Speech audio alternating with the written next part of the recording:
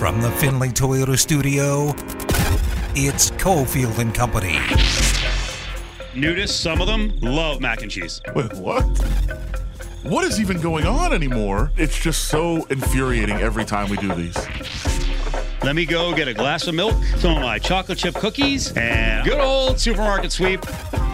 It's time for Cofield and Company with Steve Cofield on ESPN Las Vegas.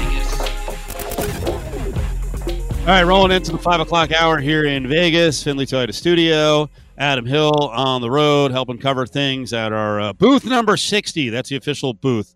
Booth number 60 for ESPN Las Vegas. Radio Row in LA, getting ready for the Super Bowl. And you know, I told you about 20 minutes ago, Jared has been working his what's off. He's running around. He's trying to grab people, and I think he did it. Yeah, he did. LeVar Arrington is hanging out with Adam down on Radio Row, former NFL linebacker, stud linebacker out of Penn State. He's a host on our sister station, Fox Sports Radio, Fox Sports National Morning Show.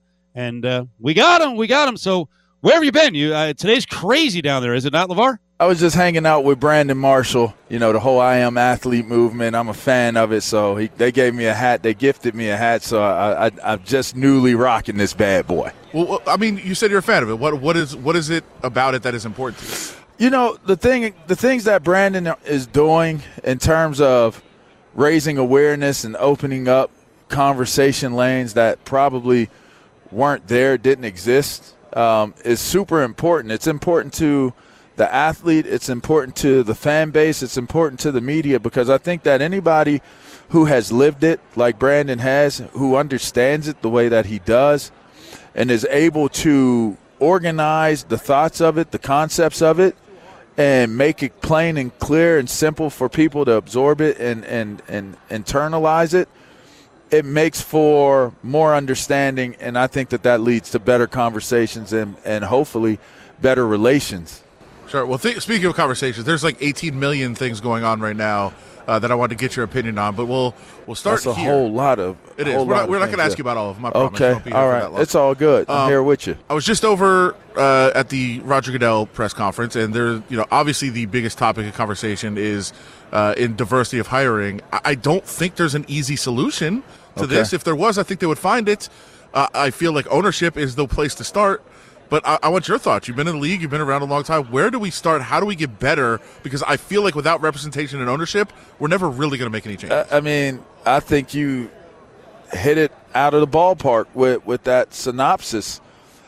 I made the comments last week and this week, and I took a lot of heat for it. But I was merely giving what I believe is the solution to what seemingly is a problem that is not going to change. Ownership is not going to change the way they do things because it's a privately owned business. So if you don't understand business and the business practices of how those things work and how you operate, then you're not going to be able to work towards a solution to begin with. Understanding that they're going to handle business the way that they feel is best for their bottom line is really all they're concerned about. Yeah. So the only way to actually get a real result and a resolution is to impact the bottom line. I made the comment, if everyone is so up in arms and outraged by the lack of inclusion and diversity, then the way that you get things to change is not through a Rooney Rule, but through solidarity of everyone coming together and saying we're not playing, or we're not going into the stadiums, we're not watching the games until there are more minorities that are being put in position to represent the teams and the leagues and the organizations. People got upset about it. People say, well, that'll never happen. You'll never get everybody on the same page to do it. Well, that's exactly why ownership continues to handle things the way that they handle things, is because if you think about it, Rosa Parks had to sit in the back of the bus. She didn't want to sit in the back of the bus. Right. All right. If they don't stop using the buses, they're still going to continue to operate the way that they wanted to operate. Why did they change the rule? Because their bottom line was impacted by people coming together in solidarity to stop riding the buses. They started walking to and from where they were going.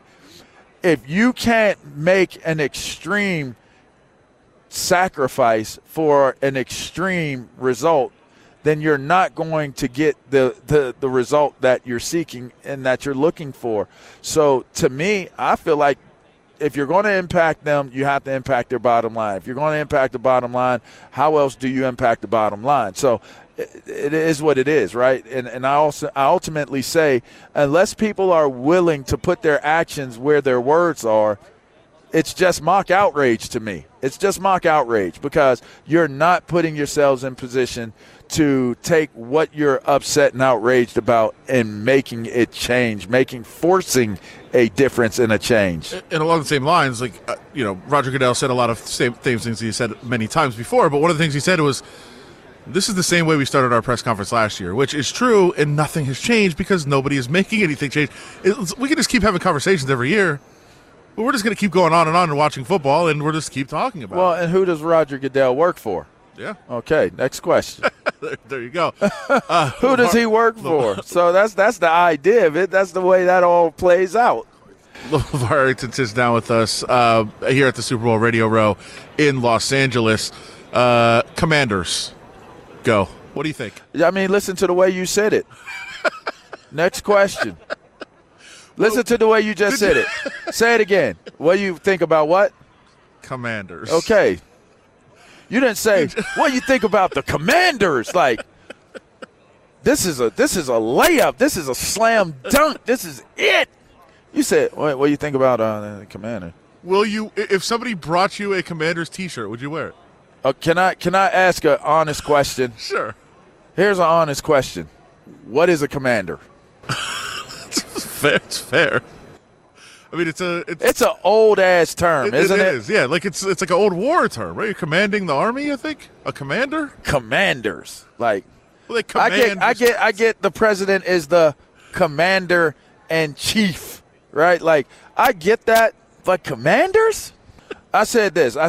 If they win, then the name takes on a personality and an identity of its own, and it works. Sure. So it goes from being commanders, like you're saying commanders because they've been some trash for so long that it's like you got to come with a better name than that for the mess that you're trying to clean up. But in reality, if they are truly indeed cleaning up the mess, which all things I've heard coming out of there, that Eric Wright and those guys are doing a phenomenal job of really, really trying to revive and reboot what's going on. This could be a renaissance opportunity for this organization. This could be the moment in time where you can take a plummeting in popularity and success organization and try to recreate and bring back some pride and some I don't want to say dignity because it's sports, but sure. you want to restore the loyalty that you have had from the fans that have stood through it all and representing this organization in particular. So, I mean, I'm not, just to hear the word itself, it doesn't move me. It doesn't. But for all the things that they red tails and red wolves, like there's no wolves in D.C. I don't like red wolves. What? Well, where's the wolf coming? Like for me, there's no lakes in Los Angeles. It's like yeah, but they win.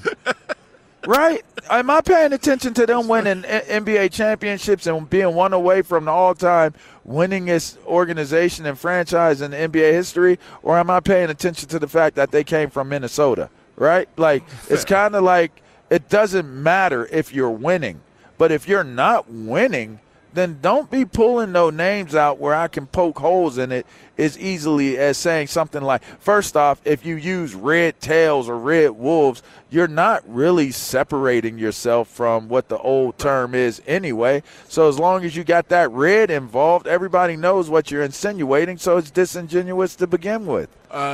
My good friend had a dog named LeVar. Oh, love it. I want to know how many people have we don't need no mouse. We don't need no cats.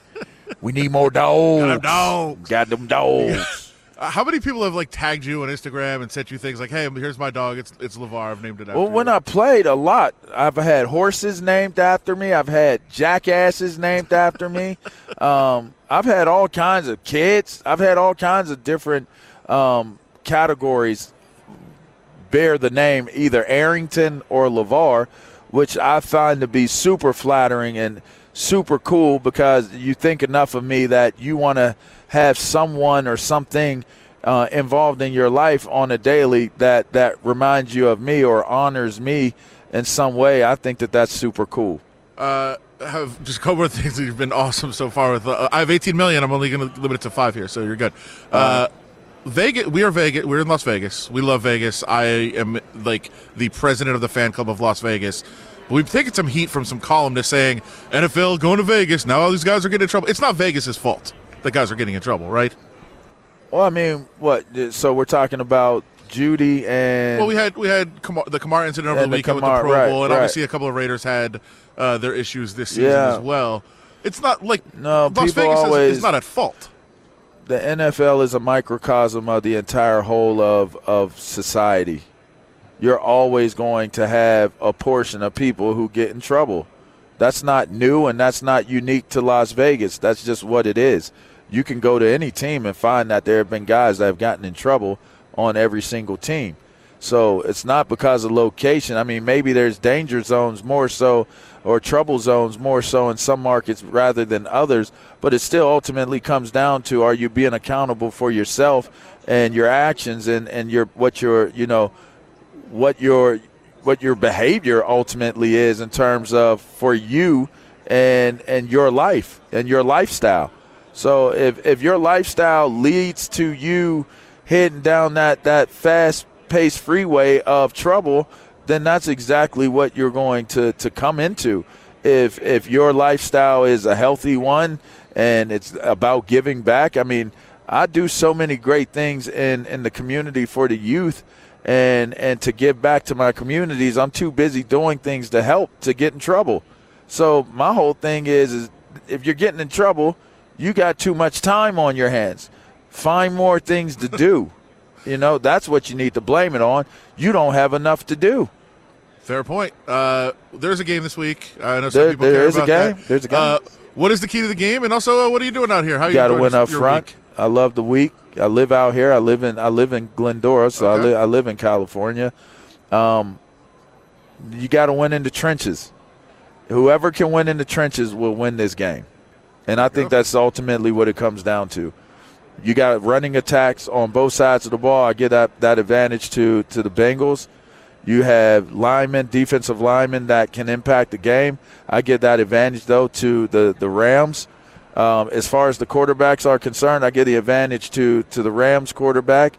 I think Matthew Stafford is primed and prepped to be able to get this done. Even though he's never been this far in the game, he still is a trained, seasoned vet. In terms of secondaries, I think both secondaries are going to have long days. There are multiple weapons on both sides of the ball that could dictate a lot of how things are going to unfold.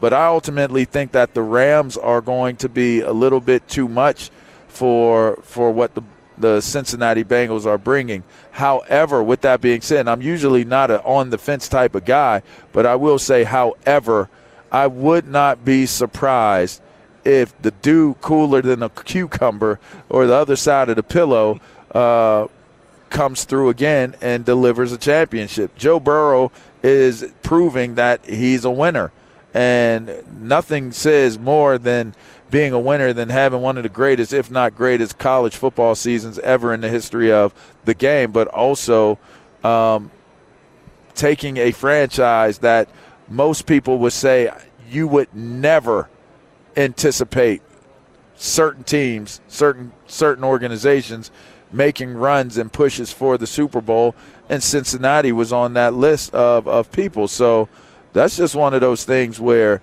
for me, I would not be not one bit surprised if Joe Burrow starts this next go-around of the next generation of major stars as it applies to the National Football League. There you go. Only 2 guys that have won a consensus national championship and a Super Bowl: Joe Namath, Joe Montana, Joe Burrow. Could be How the about third. it? Everybody named Joe. LeVar, what should people check out that you're doing, and how can people find you? Yeah, you can find me at King of the Mammals. You know, I go down on all fours when there's full moons out, and I howl at it, and I run with the pack every once in a while. So I'm at King of the Mammals on Instagram. You also could go to Fox Sports Radio. I do 5 days a week the morning show, East Coast Morning Drive, called Two Pros and a Cup of Joe. I do a weekend show with TJ Hushmanzada and Plexico Burrs called Up on Game. 2 Pros and a Cup of Joe is Brady Quinn and Jonas Knox. So I'm pretty busy. You beat them down on that show pretty well. Well, I think we have a really, really good time. I think we just you know, a couple guys just kicking it and you know, talking about topics and different things. It isn't always easy. Obviously, this Flores conversation was not an easy, you know, few days to talk about. Yeah. So, but It's for the most though. part, we keep it pretty light, you know, and have a good time with talking sports. It's definitely needed conversations at times for uncomfortable conversations. For sure. Well, thank you very much, man. We'll talk to you again very soon. Appreciate you. LeVar Arrington, thanks. Appreciate it. Former Redskin, former Giants, number 2 pick in the draft back in 2000. His spot and all the spots on Radio Row are brought to you by Battleborn Injury Lawyers, 570-9000. These guys are Las Vegas based. They're not just coming in recently from L.A. These are Vegas guys. Battleborn Injury Lawyers, Matt Hoffman and Justin Watkins, here to help you and protect your rights if you've been injured. Last thing you want to do is deal with insurance companies, body shops, court systems, the doctor's appointments, none of it. Your medical bills are piling up and you're unable to work, call Battleborn Injury Lawyers for help. Free consultation, 570-9000, 570-9000, Battleborn Injury Lawyers. Join the conversation on Twitter at ESPN Las Vegas. The roundtable did bring forward another witness that spoke about her experience with Washington. I think we treat that very seriously, and we need to look into that. We'll obviously do an investigation. We've said that from day one. Now, back to Cofield and Company in the Findlay Toyota studio. Roger Goodell, State of League commish press conference that he does every single year at the Super Bowl. One of the best moments ever, of course. Well, it's moments for sure. The constant questions years and years and years ago about Las Vegas and legalized gambling, and there was always this stance of like, we can't do that. Well, things have changed, right? They got a cut, and now Vegas is cool. Now sports gambling is cool. Adam, how many people attended that? And what was the biggest thing you got from Goodell? You know, when he's talking about the Redskins, Commanders, the football team situation, I almost feel bad for him, and I'll explain it. But the other questions: how big was the attendance, and what was the biggest story for you? I believe it was officially limited to 100.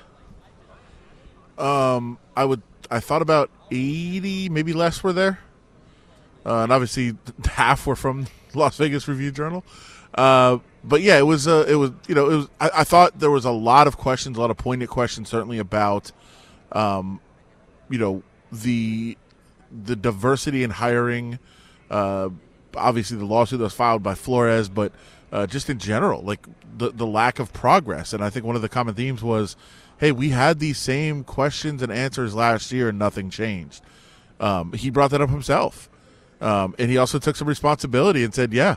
Everyone has to take responsibility from me on down through all the teams, and things have to get better. And he said, we think the process is good. We believed in the process, but maybe it's not, because the outcomes certainly have not been there that the process was supposed to ensure. Right. Well, I'm glad they're open to it. And I know they had the roundtable with lots of African-American leaders, and a lot of people around the country, media people, were saying, where are the owners involved in the roundtable? The owners weren't part of it. Right.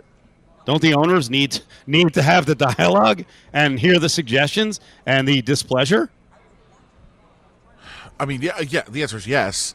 But I mean, my thought is if those are the same owners that you're always going to have, nothing's ever going to change. And then beyond that, think about what you just said.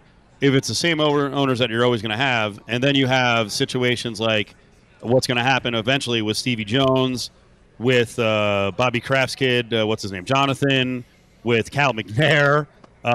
That's the other problem is in many cases the apple falls right next to the freaking tree.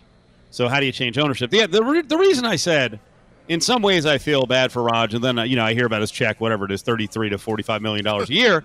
So this is what comes with the work. But he, behind the scenes, if he could be a fly on the wall, what he must say about Dan Snyder's team and Dan Snyder's behavior, it must be unbelievable. I mean, I can't imagine he doesn't cuss about that dude every day. I'm sure he does. And I thought, not that it was a huge piece of news. It's not going to generate headlines necessarily, but he did make the point, and I think he could have avoided it. He didn't. He said, yes, I believe we have a process for the other owners to get rid of owners. And that was in regards to Ross. It was in regards to Ross. Right. But, I don't think it was lost on me that when I was sitting there, I was like, ooh, okay. Give me a little Goodell, Ari. And he kind of goes with a run-on here, but he was talking about the NFL having to investigate the football team, the Commanders, because, what's happened to this point, investigating yourself simply doesn't work. We need to understand what really truly happened in those circumstances and treat that in the best and most serious way we can to make sure we preserve the type of culture we want in the NFL. I do not see any way that a team can do its own investigation of itself. That's something that we would do. We would do it with an outside expert that would be able to help us come to the conclusion of what the facts were and what really truly happened, so that we can make the right decision from there. So we'll treat that seriously and move forward. And I would love to take him, on his word, 100%, and not be cynical, Adam. But you can't help but believe that the fact that the NFL is, finally going to go in there and really do an investigation is because this thing got in front of some Congress people last week, and they started asking the tough questions, which means eventually they might be able to get a lot of the material. So I think the NFL's got to be proactive because they've waited way too freaking long. Yeah, it was almost like a let's hope it doesn't go any further. Right. Oh man, this is probably going to blow up and this is probably going to be really bad, but let's just hope it doesn't go any further, and that hope has failed. And now it's gone further, and they can see the writing on the wall that it's going to go even further, and then they're going to have some real difficult questions to answer. Not that the questions aren't tough right now, but they can kind of speak around it a little bit. But the more that comes out, the more information that's there, the more details are known, the uglier it's going to get. More of Cofield and Company is on the way, live in the Findlay Toyota studios. You didn't hear teams lining up like, we'll give you whatever to get him. What you heard is Russ's camp putting that out there to gauge the interest of people, but it never came to fruition. There's nothing wrong with him at the quarterback spot. He's just not a guy, if the situation isn't perfect, that can take you where you're trying to go. Now, back to Cofield and Company in the Findlay Toyota studio. And that guy does a good job on our national morning show.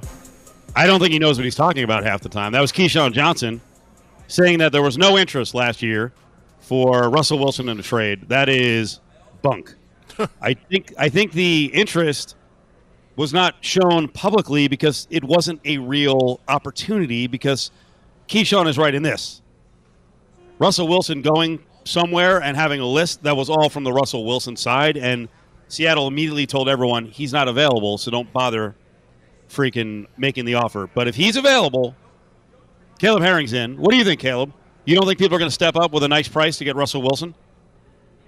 I think there's probably only 5 teams that wouldn't, probably, and those are the teams that have their quarterback of the future. But just about everybody else in the NFL would be chomping at the bit to add Russell Wilson to the roster. I mean, are you kidding me? I mean, if your team is not ready to go, if your team's not perfect, then he's not going to take you where you want to go. What does that even mean? I mean, would Russell Wilson going to a team that is just outside the playoffs, does he make a difference enough healthy to get them to the playoffs? Yeah, I mean, he gets them to the playoffs. Yeah, absolutely. But like you said, I don't really know if you're saying anything false when you say that if you're Keyshawn, but I don't know if that same sentence wouldn't be true for anybody, like any court. If you didn't put Tom Brady on a team that was ready to win a Super Bowl, they wouldn't win a Super Bowl. I mean, it's not like Tom Brady won every year, and part of the reason that he wasn't in New England to end his career is because New England was not ready to be a contender, even with Tom Brady, right? I mean, Aaron Rodgers made a big stink about what the Packers had failed in his mind of not having a team or putting a team together that was ready to win all the time. And, I mean, turns out it didn't really matter what the Packers did. They still wouldn't get out of the first round of the playoffs. But you could say that about anybody, any quarterback. It's a team game, and if you don't have a team that's ready to win, they're not going to win no matter who you put at quarterback. You can put the greatest quarterback of all time on the Detroit Lions, and I don't think they'll get to the Super Bowl that year. I mean, so I don't know what he's really saying by making that statement. It's not a lie, it's true, but is that supposed to be some sort of knock on Russell Wilson? No, it's just a true statement about quarterbacking in general. I'll transition to local. Are the Raiders a team ready to win? Should they be looking at a guy like Russell Wilson or looking to go younger and rebuilding? No, I don't think for that position. No, I don't think they should be looking to rebuild there. I think they got to do a lot to build up the defense and really realistically just get healthy on offense. I think they're one piece away offensively from being a contending team from that side, but the building needs to be done defensively. I think with Carr being the guy, which I would be in favor of him being the guy, I think you can still make one final push at making it over the hill. If your defense comes together, if your defense plays better, is not at the bottom half of the league for most of the season. And, you know, it's really tough with this past season to really determine where the Raiders are as a team because of everything they went through, right? I mean, the roster at the end of it, without the head coach, one of the star receivers being available, you can't really judge. But I think they still got one more push as far as picking up a couple of free agents here or there, primarily on the defensive side of the ball, to really make a run at being a winning team or a team that has a shot. And I think you don't necessarily need to blow up the quarterback spot. Derek Carr, I think, still got some left in the tank where you can hold on to him for 3-4 more years and make a push for it with him as the current quarterback.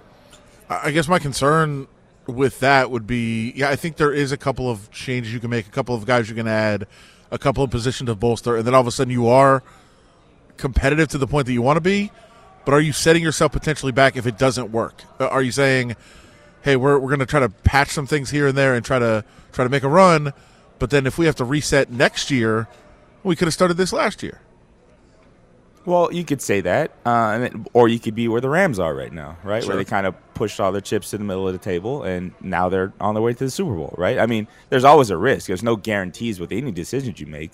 And like we saw this season, we thought it was going to be a much better season from the way things started with the Raiders, but who knew that John Gruden would be investigated or his emails would surface? Who knew that Henry Ruggs would have his situation go on, right? Who knew that was going to happen? So there's a lot of things that can go into why it might not be right. But I think from my perspective, I think looking at what the Raiders have and some of the things they were able to piece together late last year, one of the things I think highlighted being the defensive line play improving so much. I think that was something that, okay, we can work with that defensively from a defensive standpoint. And Derek Carr still being who he was, and Hunter Renfrow stepping into some bigger shoes because of necessity. And even with Darren Waller being out for a lot of the season, him still being a stud at that position, and Jacobs late in the season coming on strong. It's like there's a lot to say that the Raiders have to work with, where I wouldn't be so quick to push the rebuild button.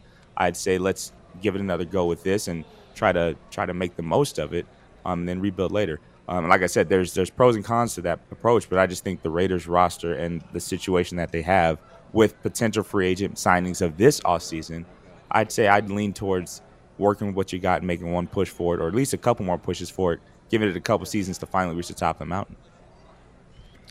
Without knowing who's going to be at quarterback and the changes made, screw it, man. I don't care. I'm going to make a prediction already for next season. You ready for this? This is also, by the way, this is one of my pet peeves. I teased the Raiders record and what it was going to be yesterday, and I didn't deliver on it. Ari, remember that? I say, is it on the tease board? You got to remind me. I say next year they go 9-8. I would be more bullish because I actually think McDaniels can do a decent job, and I think they'll rework the roster so it gets better. But as Adam knows from looking at the schedule is not easy. there's a lot of tough road spots. It's a lot harder, I think, than this previous year's schedule. Yeah, I mean, I haven't delved into the schedule like you have, and I'm not willing to make that kind of prediction yet. I'll give you games what I would call the back end. The dates aren't set. These are, I'll say, the final 9 games. Again, the dates are not set. You ready? Let's go. Arizona at home. San Francisco. We don't know. San Fran at home. At Chargers. At Rams. At Titans. At Seattle. Home Patriots. At Saints. At Steelers. I mean, it's a pretty good list of teams, the ones I started out with, and that was the back end of the schedule. I'll call it the back end. It is. I mean, but there's a lot of question marks around those teams as well. I mean, this is the first Steelers team without Ben Roethlisberger, right? Yep. I mean, so that's got to count for something. With what Kyler Murray's doing with Arizona, who knows what happens with them? I mean, I don't know how much power his social media feed has with Cardinals roster decisions and management, but, I mean, the Cardinals are not a team that's coming out full steam ahead as far as, assurance that they're going to be a solid team toward the end of the season next year. But then also as the Raiders, you're going to have a tough. You play the AFC West, probably one of the tougher divisions in football. And just looking at projections, what the Chargers could be, potentially what the Broncos turn into. I mean, they got some room to make some moves in the offseason. So yeah, the division alone, just playing those teams twice, it's going to be tough sledding for the Raiders, right? We'll see. I had them sweeping the Broncos because I don't think the Broncos are going to get some big upgrade at quarterback, but that's not a guarantee. So, it's going to be pretty tough. Caleb Herring is with us, Football Insider, former UNLV quarterback. I want to talk UNLV here in just a second because we got some big news this last week with the OC and the DC. But back to your mention of Kyler Murray for a second. I think anyone who's sane would think that Murray scrubbing his social media really isn't anything. Is it something? And I'll also throw this one at you. If you were playing college football now, right, and you're not as mature as you are now, could you see yourself getting so pissed off at UNLV or at the coach and go, you know what, I'm going to scrub everything. Social media is clear. I'm going to send them a message. No, I don't. I guess I don't. It seems it's so. To me, it's so petty. And it's like when, you do something like that with your ex-girlfriend or something, right? Like you have a bad breakup, and you just want to go back and make sure there's no evidence that you like that person or whatever. It just seems sort of petty and childish and immature. Like you said, I probably in college could have made such an immature decision, but this is kind of, it's two things. It's the growth and the power and influence of social media. We've seen that over the course of the last decade, I guess. The fact that people can make such bold, I guess, what we have to look at as bold statements with their social media platforms. So we do have to take it somewhat seriously. And he could be making political or otherwise. In this case, it's the franchise and the player dispute. He could be making a statement by doing that.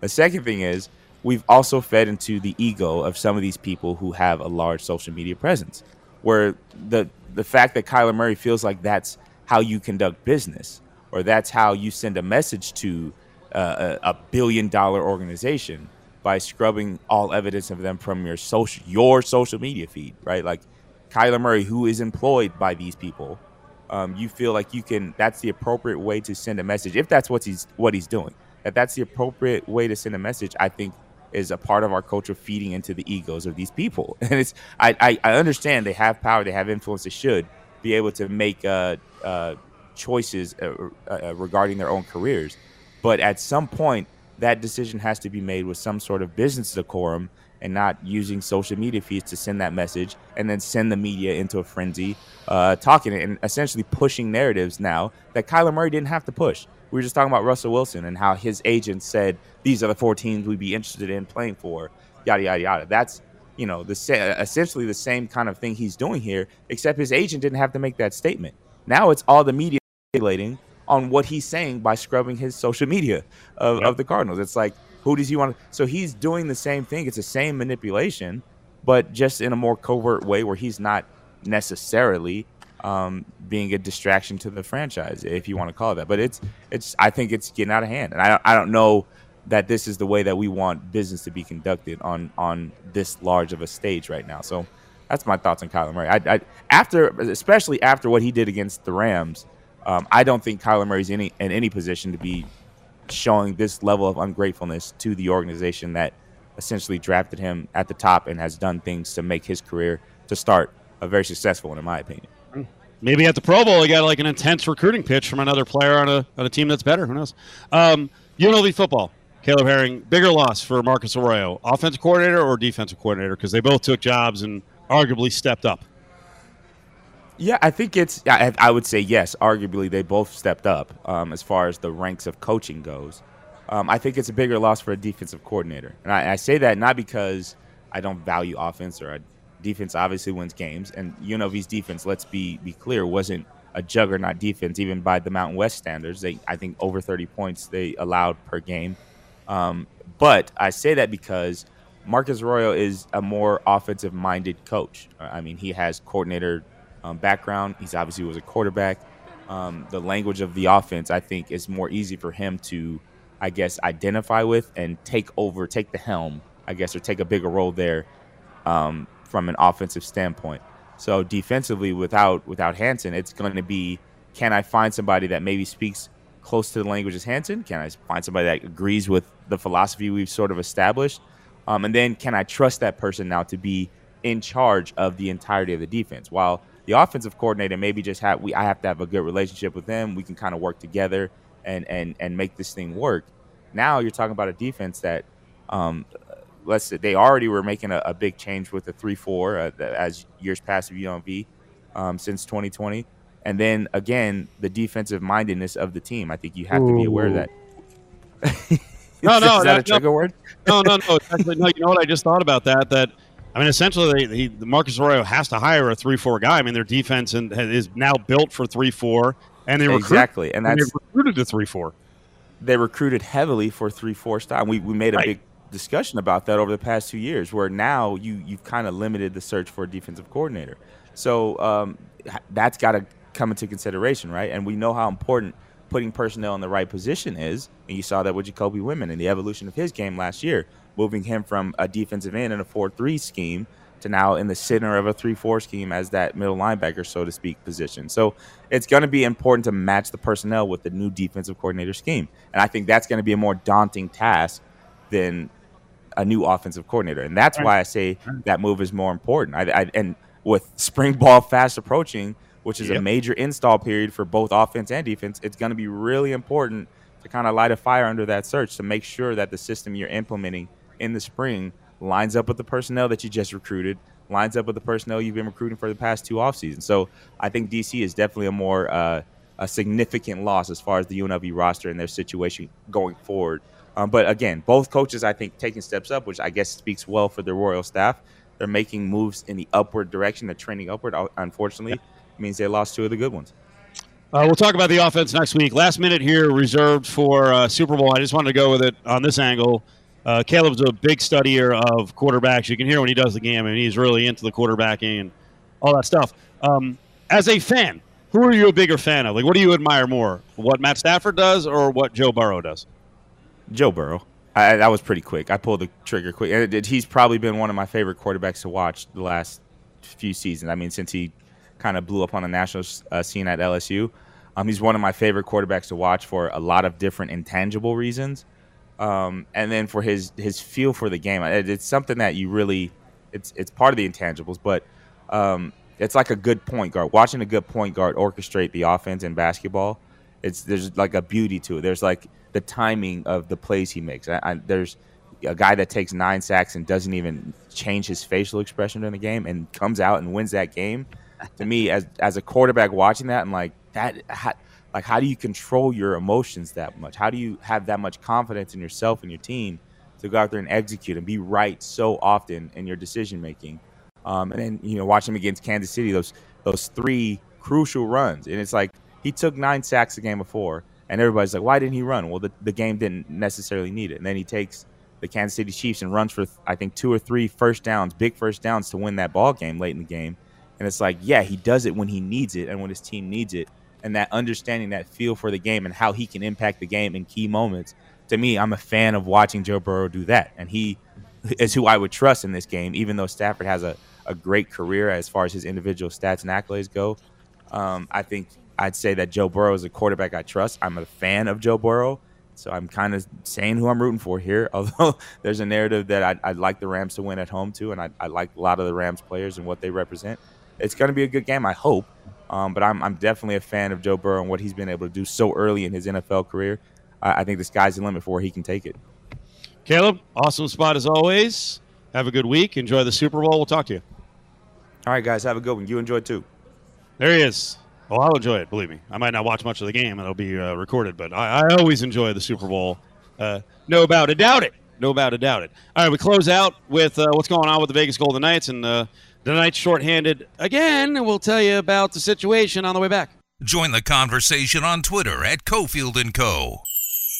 Cofield & Company presents Hey, hold on. Bag up. Grab Bag. Don't touch it.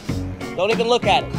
Only on ESPN Las Vegas. Stick your hand in there, Dave.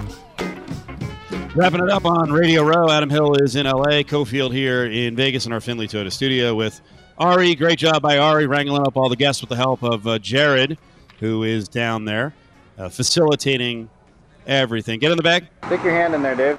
So we got a 6:30 start, Adam. VGK at Calgary. Boy, oh boy. Last night. Hello. That was nice. 4-0 shutout. Oh, yeah. And everybody getting healthy, all the guys back in the lineup. Great news. Golden Knights fans are fired up because they've got the lineup they expected, and they're even getting the new guy back very soon. Everything's looking up. And Mark Stone has an upper body injury. Yeah, so no Mark Stone. And then we got the bad news on White Cloud too, right? Yeah, to the IR. So we'll find out, exactly how long that could be. But I know that, they're going to be making some moves anyway. He said this was not part of that. DeBoer said it was not really a part of trying to negotiate the salary cap and everything like that. So we'll find out when he comes back. But just when it looked like everyone was going to be in the lineup and maybe they'd even have a full lineup by next week, guys starting to fall off the wayside again. Stick your hand in there, Dave. Fall by the wayside? Not off. It's close. One more time. Fall by the wayside, not off. Fall off the wayside. I don't know what that meant. Stick your hand in there, Dave. Flip over to RTHG. Ryan, the hockey guy, Fox Sports, 1340, 98.9 FM for all the hockey coverage leading up to the 6:30 puck drop. Right here on ESPN Las Vegas, we'll have the Kevin Kruger radio show at Bailiwick inside the Orleans. I don't think Coach Kruger is going to be there tonight. Stepping in for him is Brandon Chappelle, assistant coach. I saw a photo earlier of Carlin Hartman and the UNLV plane, and I believe that Hartman and Kruger are going to be out recruiting. So recruiting the lifeblood of any basketball program. I know last week they had in a top 15 national recruit, and there are some big boys going after the player, and UNLV has some ties to that player, so it'll be kind of interesting to see what he does if he chooses to go to places like Kansas or Texas Tech, or if we go back to the olden days, not that old, right, of Dave Rice and Marvin Menzies, when generally each year they would land a top 25 player in the country. Stick your hand in there, Dave. Have you decided where you're going to break bread tonight? That's always a fun part of the Super Bowl road trip. Where are you and Q going? Don't have plans. I'm actually I found out that the Whole Foods salad bar is back operational. Wow. I did not know that. So I think I'll probably stopping on the way home. Stop. Really? All the good places in L.A.? We talked to the L.A. tourism guy. He gave you suggestions. I said I wasn't going to do this. I'm literally writing from the time I wake up to the time I go. I mean, I'll be up until 7 writing, and then I'll be up here at 8 o'clock at the Radio Row. Beautiful. I'll be ready to go at 7. I'll be ready to go at 7 o'clock, so be ready at 7. Not to torture you. All right, well, I can't wait to find out who stole Q's bag and if it was a local personality. Oh, boy.